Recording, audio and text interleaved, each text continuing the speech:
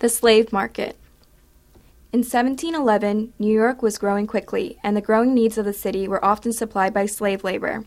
Nearly 1,000 out of about 6,400 New Yorkers were black, and at least 40% of the white households included a slave.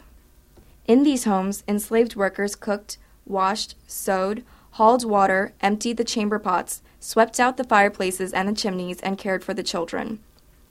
Along the East River they built, loaded, and unloaded the ships. They cleared the land uptown, and then planted and harvested the crops.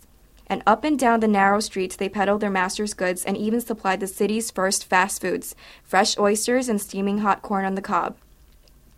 As the number of slaves imported into the city soared, barrel makers, butchers, carpenters, blacksmiths, and tin workers began to purchase young enslaved men in order to teach them their trades.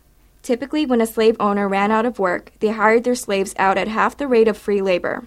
Often the slaves themselves were sent out to find work.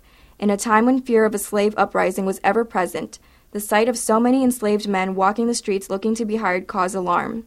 Fearful white citizens began to complain. They demanded a market where slaves could be hired, bought, and sold.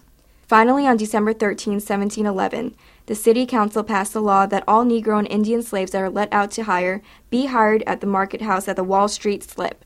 This market, known as the Meal Market because grains were sold there, was located at the foot of Wall Street on the East River. It was the city's first slave market.